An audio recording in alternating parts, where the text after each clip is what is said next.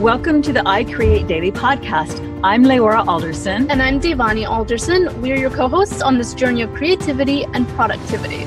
I Create Daily is for artists in every genre of creating, from musicians to writers, crafters to inventors, bloggers to entrepreneurs. I Create Daily is a movement for creators serious about your art. If you're into creating anything, this podcast is definitely for you. Thank you so much for joining us on this journey. Welcome to the I Create Daily podcast. I Create Daily is a movement for creators serious about creating their art, and I'm Devani. And I'm Leora, and our guest today is Mandy Thompson, who gave up on art for more practical pursuits until her mid-30s, at which time she took the leap into the career of a professional artist. Mandy draws inspiration from the transcendence of the natural world.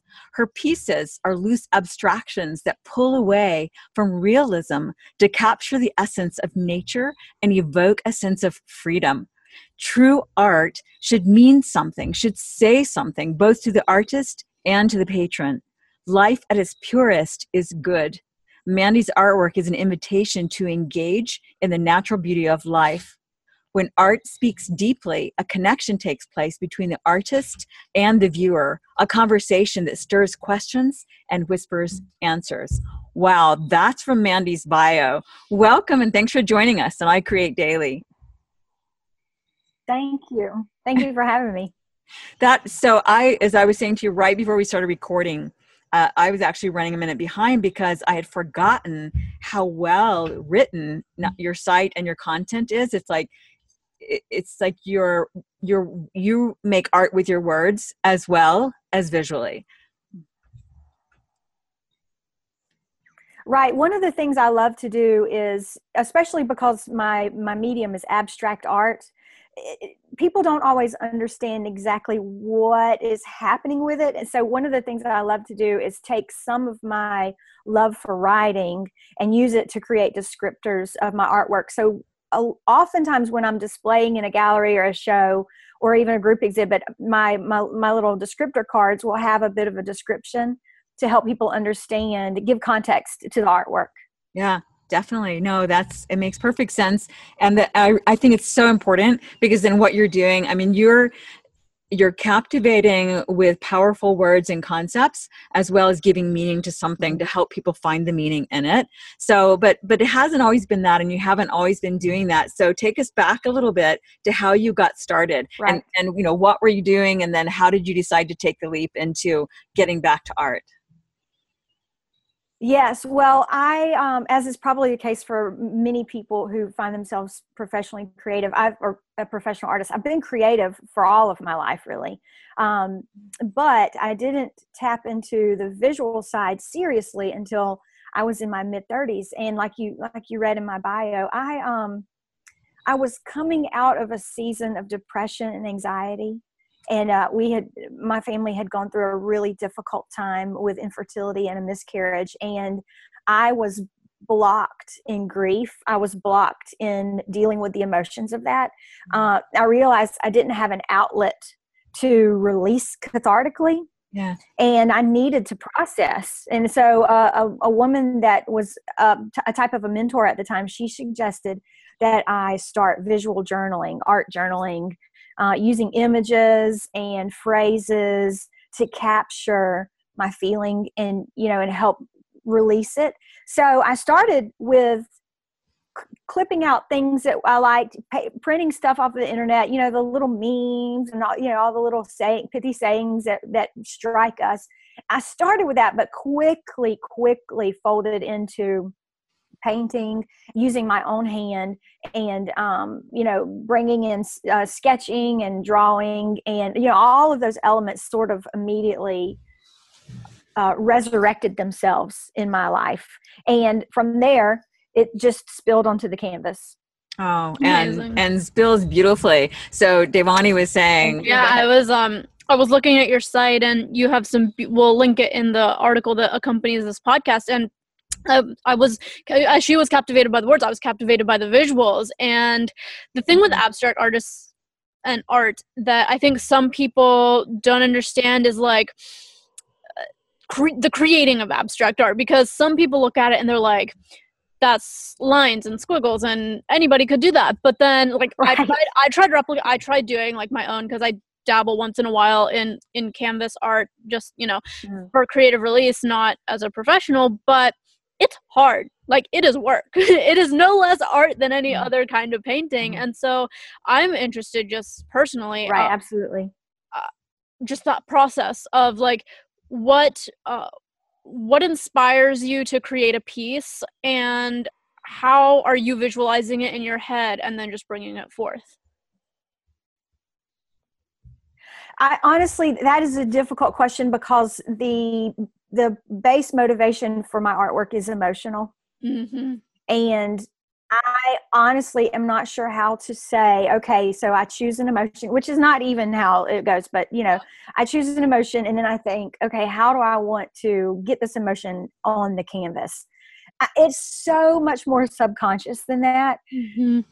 So I can't necessarily dig into that, but I can say some of the things that are conscious in my creativity is the elements that are a little more obvious, like the colors, because colors evoke emotion.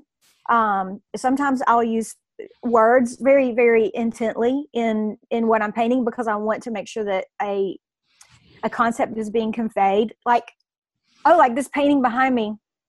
Yeah. It says believe. Love that. And it's written over, thank you. It's written over an area that's very dark in the painting. You know, the placing of a white and a graceful text over, you know, messy, heavy, dark, you know, that kind of, it sets hope on top of difficulty, which is a lot of why I started painting in the first place. And so there are tricks and different things that you can do. My paintings always have a strong sense of chaos, you know, with splatters and squiggles and, you know, washy mixes of paint. You know, I don't have a lot of recognizable shapes in my work.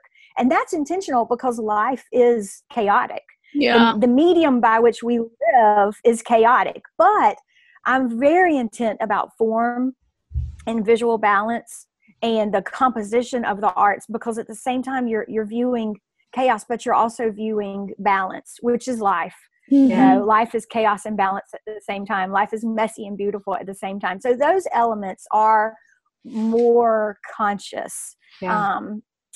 You know, but the emotion, which is really the heart of what I'm doing, I'm sorry, I don't know. No, it's fine. It's a very intuitive thing, you know, of what you're feeling or wanting to convey. It's one of those hard to explain. You just kind of have to dive in. It's the aspect of art where you just have to go do the art to figure out. Yeah, when you were, in fact, exactly. When you were speaking about how you got back into it as a healing process, I was getting chills. Because it's such an important concept that seems so simple, but it's so difficult. And that is, you know, if I hurt my arm, I can put my hand over it, and just that act helps that feel better. I can put salve on it. I can minister Band-Aid or whatever, herbs, that kind of thing. But when you're hurting emotionally, where do you touch? How do you make that? How do you soothe that? So the concept of turning to art, which is beauty, which is color, which is pulling out that grief in a way, makes so much sense. And I know that there certainly are schools and teachers who instruct people on how to do it for depression and suicidal thoughts and that sort of thing. Right. So that's a wonderful gift. And it seems like for you, it certainly touched your soul and opened up to your own sense of freedom and reconnection with life through beauty and nature. Yes, it was revolutionary when I returned to art. Everything changed. Yeah. So then back to the original question. So you then decided to, so how do you go from there to deciding to make art your profession? What was that journey? Honestly, part of the art spilling over from the journal page to the canvas was by request. You know, I would just share some of my pages on Facebook, and my community would, Mandy, can I buy that? It's a journal page, you know. can you paint this for me? Can you make it bigger? And it just sort of morphed. And I spent some time talking to my husband about my creativity and where it was going in terms of being an artist. And at the same time, I became a mom. And contrary to popular belief, you can be a mom and an artist at the same time. It was as if I was birthed as an artist in the experience of becoming a mother. So beautiful. Wow. The timing was interesting, but it worked. Yeah, that's fantastic. So do you have a daily creative, especially as a mom? You have one child now? I have two. I have twin daughters. Oh, wow. Okay. Aw, So twin daughters. So do you have a daily creative structure that allows you to be productive? I don't. I want to answer this fairly, Sure. to give a realistic. I don't paint every day, but considering all the hats that I wear, I do something creative every day. There you go. Yeah.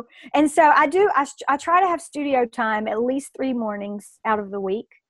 But if a week goes by where I'm not painting or I'm not journaling, I just start to get twitchy, but as in terms of my studio time, that is actually very structured. I have a habit that helps propel me through that time. And so, I go in knowing what I'm going to work on, and I get there somewhere between 8:00 and 9:00 in the morning. And then I will paint, depending on the day, depending on my energy. I will spend either 1 or 2 90-minute sessions. But my creative attention can only run for about 90 minutes, and then I lose my ideas. I don't like anything. It's terrible. And so I've realized, I just need a recess. Let's go to the playground. Yeah. And so I have 1 or 2 90-minute sessions, and then that's it for the day. So how do you arrive at knowing what you're going to paint when you get to the studio? I'm always asking myself, what's coming? What do I want to convey? I have, like, for instance, the holidays are coming. So right in a couple of months for me, and so right now I'm thinking, okay, what do I want to do in terms of holiday gift options for people? There are seasons where I'm painting for an exhibit, and I need to really, get big and intense and go nuts, or I've got something personal that's just on me and I've needed some time for that, or there's a commission in play. It just depends on what's happening, but I'm always asking myself that question. Now, in terms of inspiration and ideas, I think that's the neglected side of creativity. We always focus on what we're doing, and we spend more of our energy on trying to make things instead of trying to collect ideas.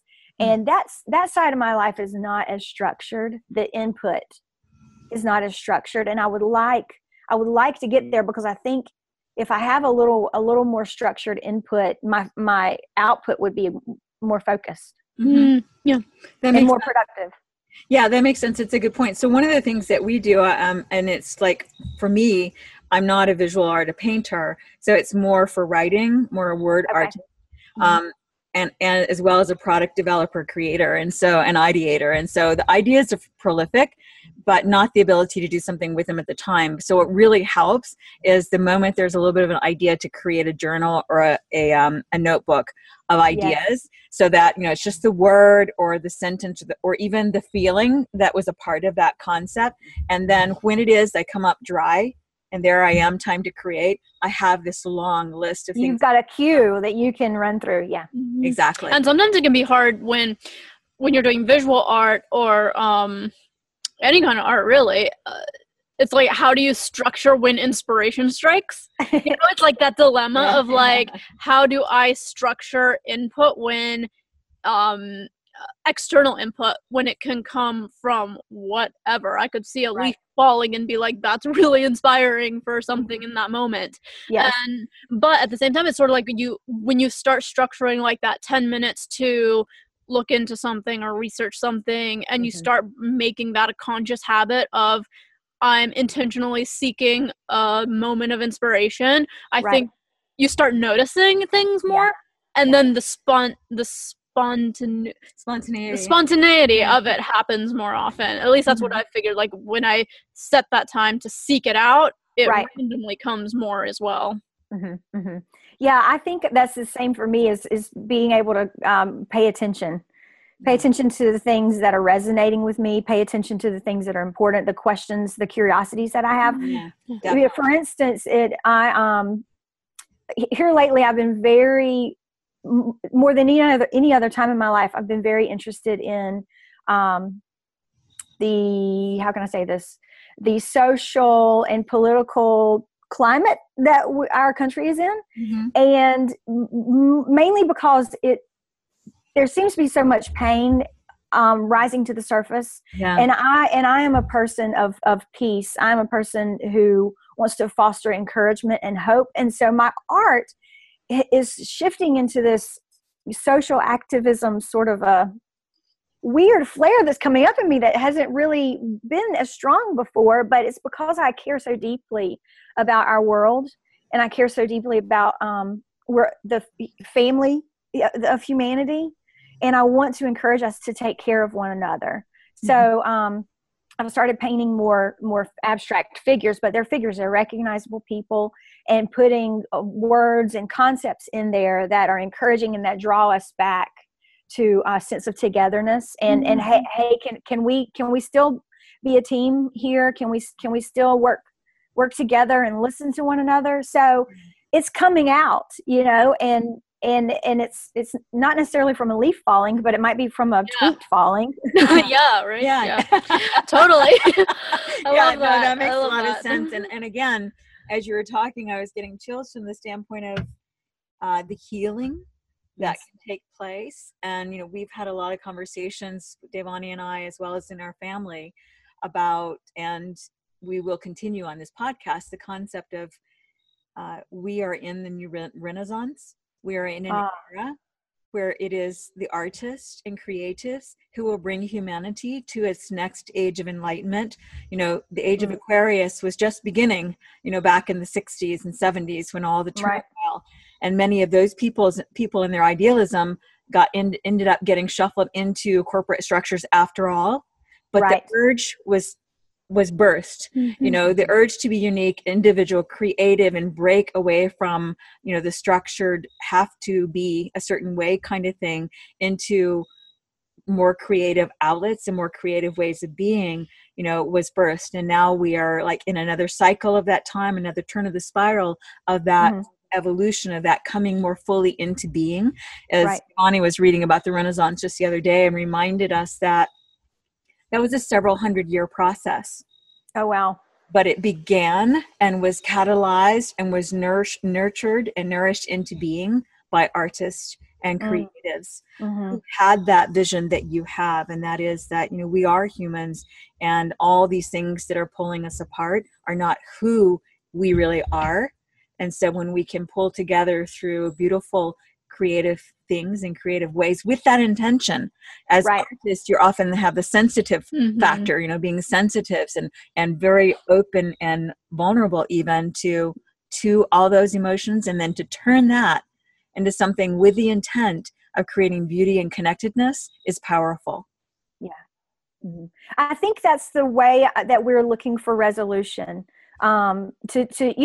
what is it? Create the thing you most need to find. What is that? And so we are, like you said, the sensitivity. Oh my goodness, And so we are creating the world that we really, really need to live in. Yes. And we're sending that out into the culture. And hopefully, like you're saying, that the creative community can infuse our culture with the compassion that I think we've lost. Yes, definitely. Yeah. So thank you for consciously doing that work in the world. It's very much needed. And there are many. Well, I feel compelled. It is a choice, but I feel like I couldn't sleep at night if I didn't. Yes. It's like that responsibility. We were just talking with another artist who's a photographer, and he was saying, he was mentioning he had read Stephen Pressfield's War of Art.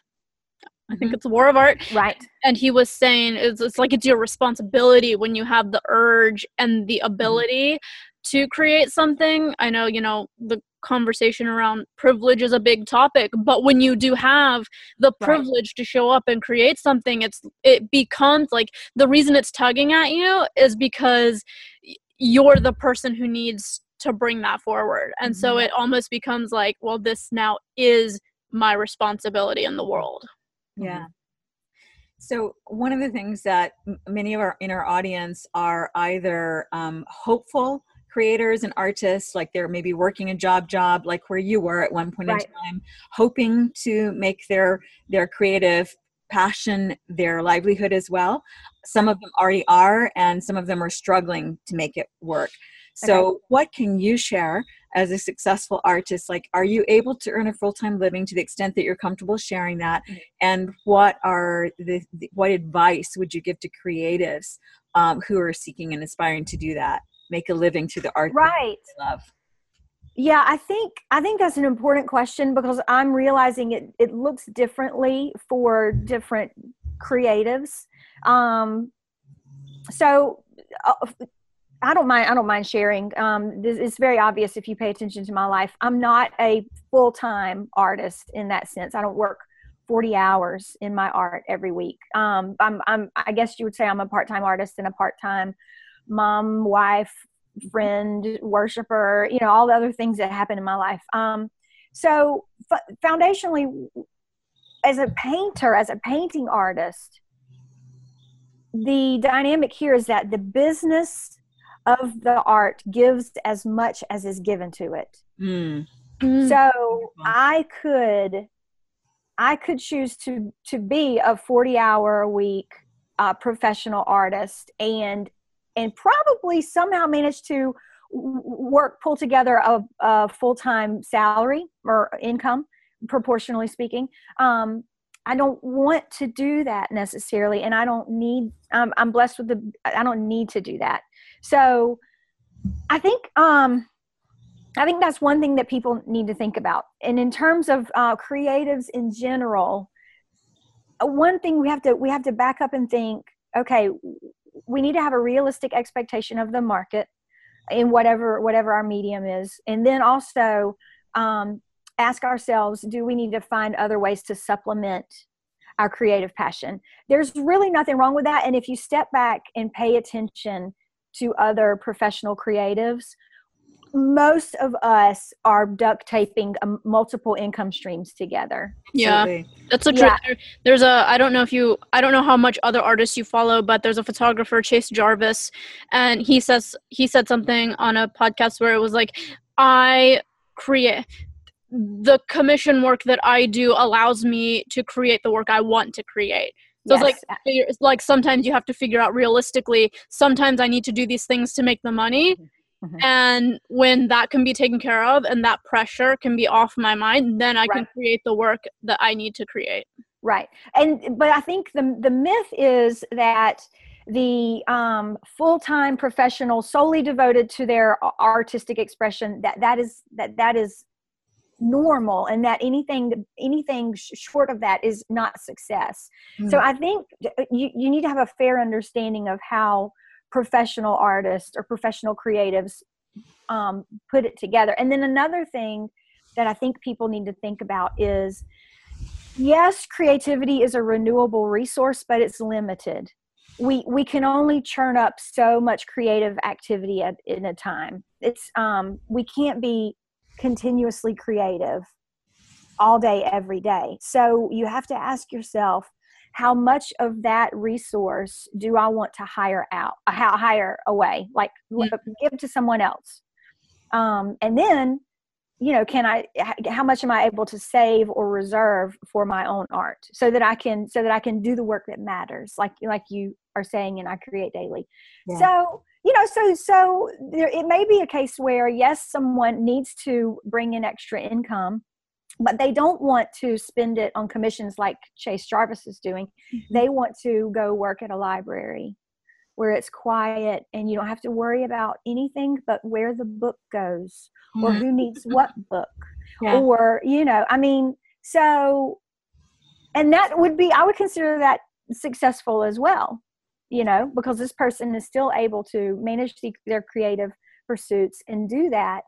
and also it's basically, it's more, I think it's creativity is more about a lifestyle than it is a profession. Yeah. Well, and it's definitely incorporating it into your life, and it definitely becomes a lifestyle because it basically inspires what we do, and what we do inspires it. So it's very intertwined. And if you don't love it, it can.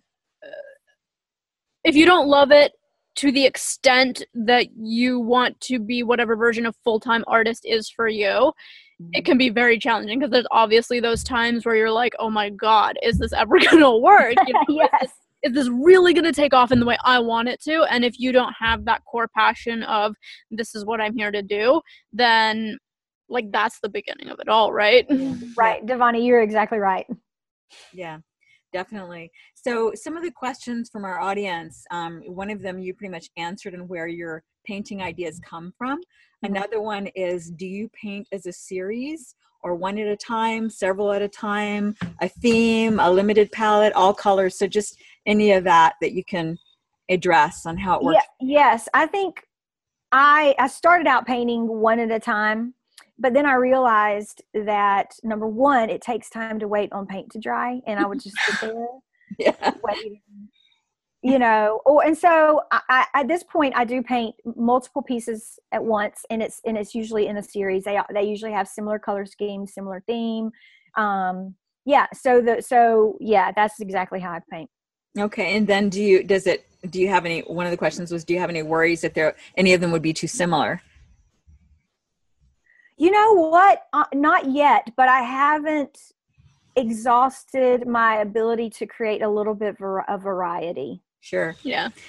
I would think that, and when you were talking about the series, I was picturing, I don't know, it could be like, our doctor's office has incredible art in it. And some of the professional offices and doctor's offices are going more toward almost designer themes, where like you enjoy being there just to enjoy the beauty of the environments they've created, which is fantastic for artists as an outlet for selling their work. In fact, someplace they might want to approach whenever they see a new building or whatever coming up as a possibility. But I was imagining taking your inclination to create a series and your skill and talent for writing, you know, and basically decorating the walls with the story. Oh, wow. I very much like that. Good. Yeah. So, and it could be, in particular, when you're talking about healing, you know, it could be a story of healing, you know, and a journey of that. So yeah, definitely something that would utilize all of that. Projects to spark the visual artists. Yeah. I like it. Use it. Awesome. Yeah. So what else do you see, Devani? Yes. So we talked about sort of the art and business side of it. Another audience question was, did you build your webpage? Is that one of the creative things you hired out? Because it's beautiful. And thank you. Sort of, I guess also my own curiosity on top of this question is, how much of what are you sort of outsourcing on the technical online side of your business, and what are you doing on your own? Oh, that is the ultimate question. Is the business, how's the business? Are we doing the business? My website was a two-part situation. I worked with a developer to transfer from WordPress to Squarespace. Very important point, and very important in turn in my website presence. Squarespace, I was in the .org, and so it was extensions and the coding, and oh my goodness, and it was like death. You mean the WordPress? Yes, platform? Like, oh, you do it yourself. No, I can't. Why? And so I found a developer in our area. She's since moved to the DC area. Picklesandoliver.com. Love her. She works with small businesses, branding, everything. She's a genius, and she gently ushered me from the WordPress torture to this Squarespace platform. And I can do it. Awesome. And so she transferred everything, all the content, you know, all of that stuff, and helped me reconfigure some things. And then from there, I'm able to do the upkeep, which doesn't happen nearly as often as I should. But that's not because I can't. Mm-hmm. It's just because Yeah. I have to think about pricing. I have to think about, okay, how many of these recent paintings have I done? Are they prepped for prints? Have I got the JPEGs ready for everything? What sizes am I going to offer? And it just, Right. Yeah, definitely. All the nitty gritty that take the when you want to be making something. Yeah, that's Yes, not in our yes. wheelhouse of specialties, definitely. So Yes. were you on one of the old, like an HTML WordPress? Like, did you have one of the older sites that was HTML versus the current, more current WordPress? I don't understand the question, so I'm not sure which one I was, but I will say that we transferred my website two summers ago. Okay. And when did you first start that one? When did I first start my my personal website? Mm-hmm. It would have been 5 years ago. Okay, so it was probably, I'm guessing, it might have been HTML, which is where, in order to make any changes, people had to go to the developer to do it. Yeah. It is a lot different now, but we Okay. also know people who are doing Squarespace like you are. So just for those who may be on WordPress and wondering, it's very different. There's a lot more plug and play with WordPress Right. themes. Yes. If you have a developer create it for you, then they're going to tend to disable you from doing much on your own by doing it all coding versus a drag and drop theme that is very versatile and flexible. Mm-hmm. But it's good that you have something that's working for you. That's really I'm very happy with it. And I know that there are other people that love WordPress, which is, I was surprised it didn't work for me, but no. Yeah. So another question is, how much time do you spend making art versus how much time working on your art business? It ties in with the business and technical side of it still. Oh, totally.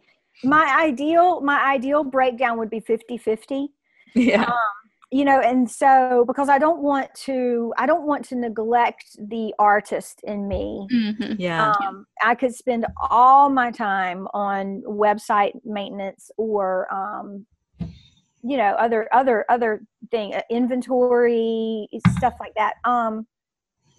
But I found that if I do that, if I really, really get deep in the muck of those sort of things, I don't feel like I'm being kind to myself. And I have the ability right now to not, Mm-hmm.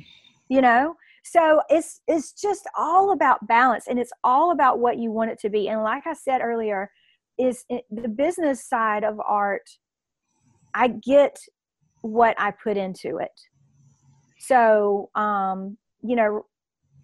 it's a proportional give and take. And I'm in a season in my life right now where I can literally afford not to do some of the business sides of things. Yeah, definitely. Awesome. That's helpful. It's very helpful. And I think a lot of people could get there sooner than they realize, because it is inexpensive to outsource. And so generally the rule of thumb that's recommended is if there's anything that you're doing that's repetitive, or definitely not in your strength, like creating an email system or autoresponder, or even doing social media responses on your page.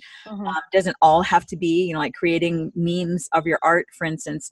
Any of those things, could potentially be outsourced. Right. Yeah. So do you have an assistant, like a personal assistant, or you just find people as you need them?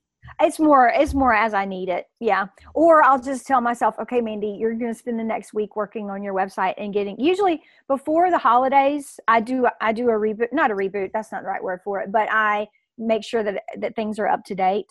Mm-hmm. Yeah. And if I do that, in the holidays, and then maybe once again in the spring, because in terms of buying art, there's a holiday push and there's a spring push. And if I get ahead of that, clean things up, update my inventory, refresh some pages, then that's really all. The stuff that other people might want to outsource, like you said, interacting in social media, I love that. But connecting, community and connecting and authenticity, those are core elements of my art. Mm-hmm. So I don't want somebody to do that for me. There you go.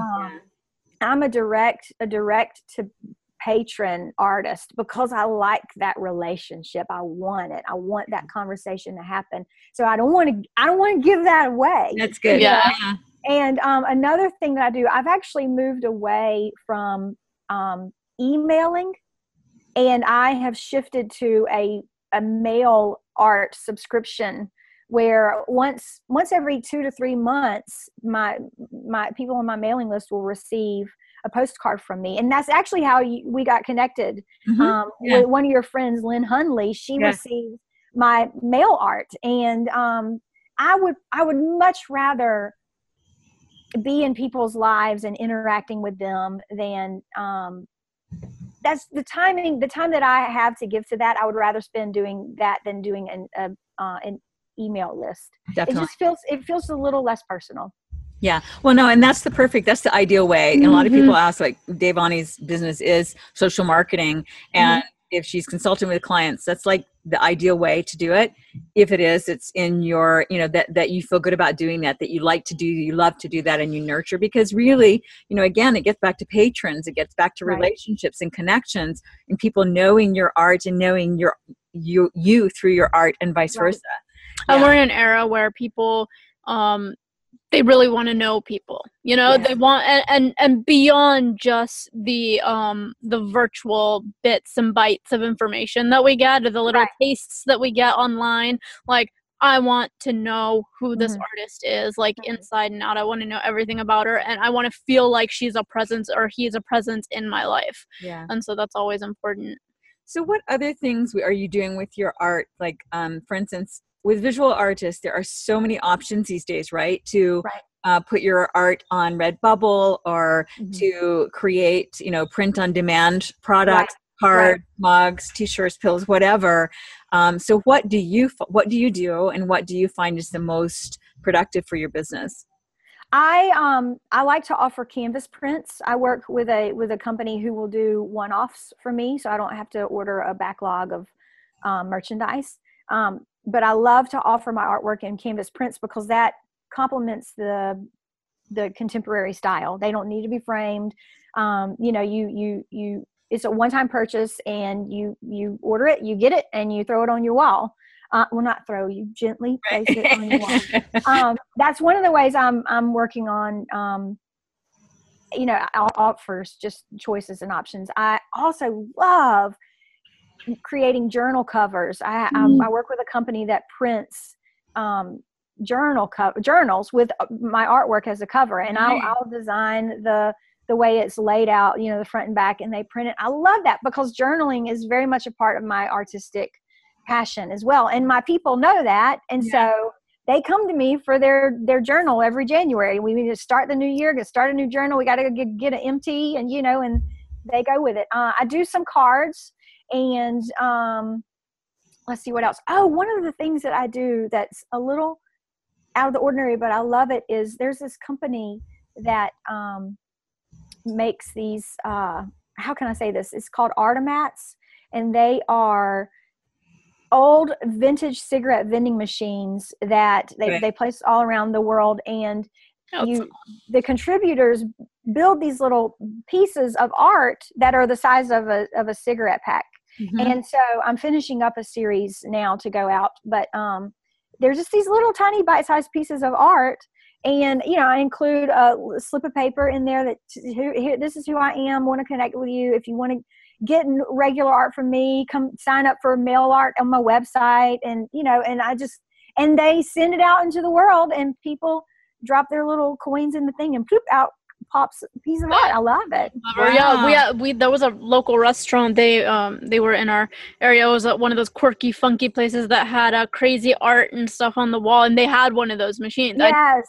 I saw when I was little, did not know what it was, but it was just cool. You could see little prints of stuff. That's awesome. It's a unique way of spreading your work. Can you walk through a little bit of the technical side of, but first the canvas and then the Artomatic? But so the canvas, you're talking about having digital photography of an original painting? Oh no, I'm sorry, for the Artomats, these are all I meant, sorry to interrupt, but I meant first back to your original prints. You were talking about canvas prints, right? So that you create by the digitizing of an original onto a canvas.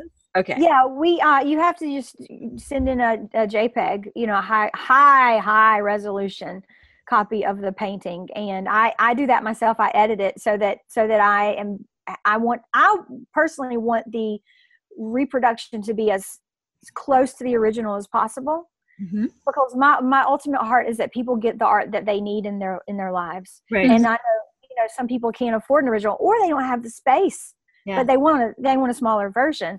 And so I want them when they place this in their home to be able to stand in front of it and have the same emotional reaction as if they were standing in front of an original. Yeah. So I make sure that I edit my JPEGs to be very high quality, so that when they are reproduced, they're very impressive. I don't mean that as in it would impress you, but that I don't.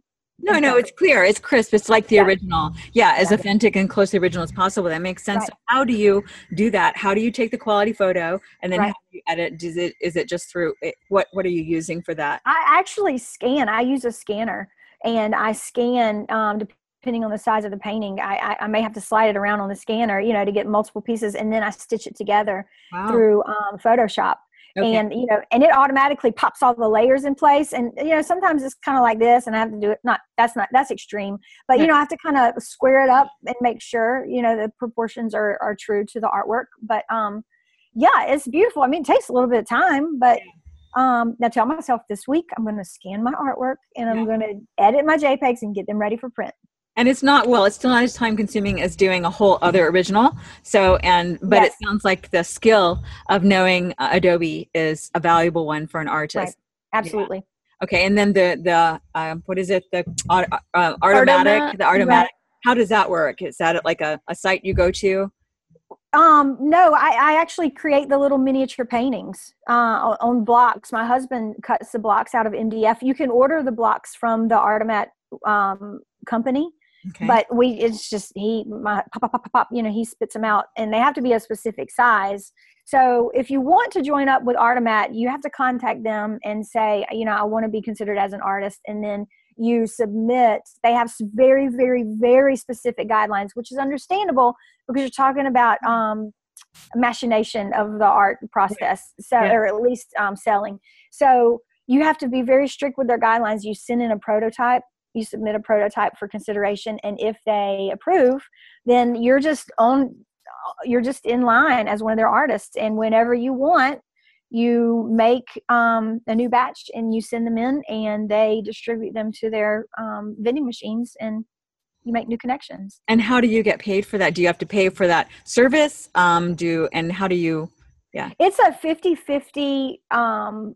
The company reserves 50% of the profit, and then they send 50 to the artist. But I mean, these blocks are, I think, like $5 a piece. So this is not money. This is not a profitable endeavor for me. It's just a way to connect with people, and I love it. It's quirky. It's different. It's every once in a while they send in the little queue of where my art was distributed, and like the Smithsonian. I mean, seriously. Wow. Okay, it's in a vending machine, but it's really exciting to have your stuff placed in all these places, Sydney, Australia, all over the world. That this little artist from Southeast Georgia in the United States, how can I say no to an opportunity like that? No, absolutely. It's a great way for, like you said, worldwide exposure. That's fantastic. Mm-hmm. We're kind of winding down, and we want to be respectful of your time and bring this to a close. So I really appreciate your sharing all the different avenues or some of the different avenues that you're using that will help artists. In closing, do you have any other advice to artists beyond what we've covered toward helping make their passion into a business, a successful business? And I know that you're doing it part-time, and I know that, but many people, that is how we start, part-time, while we're supporting ourselves through other means.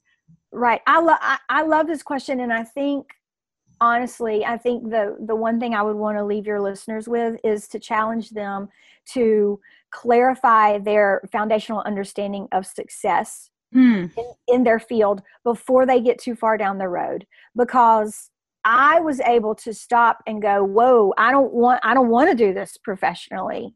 That's not wrong wording. I don't want to do this full time, 40 hours a week. Yeah. And so, my definition, by my definition, I am successful and I am satisfied with what I'm able to do. And my base level understanding of success is, am I able to create? Yeah.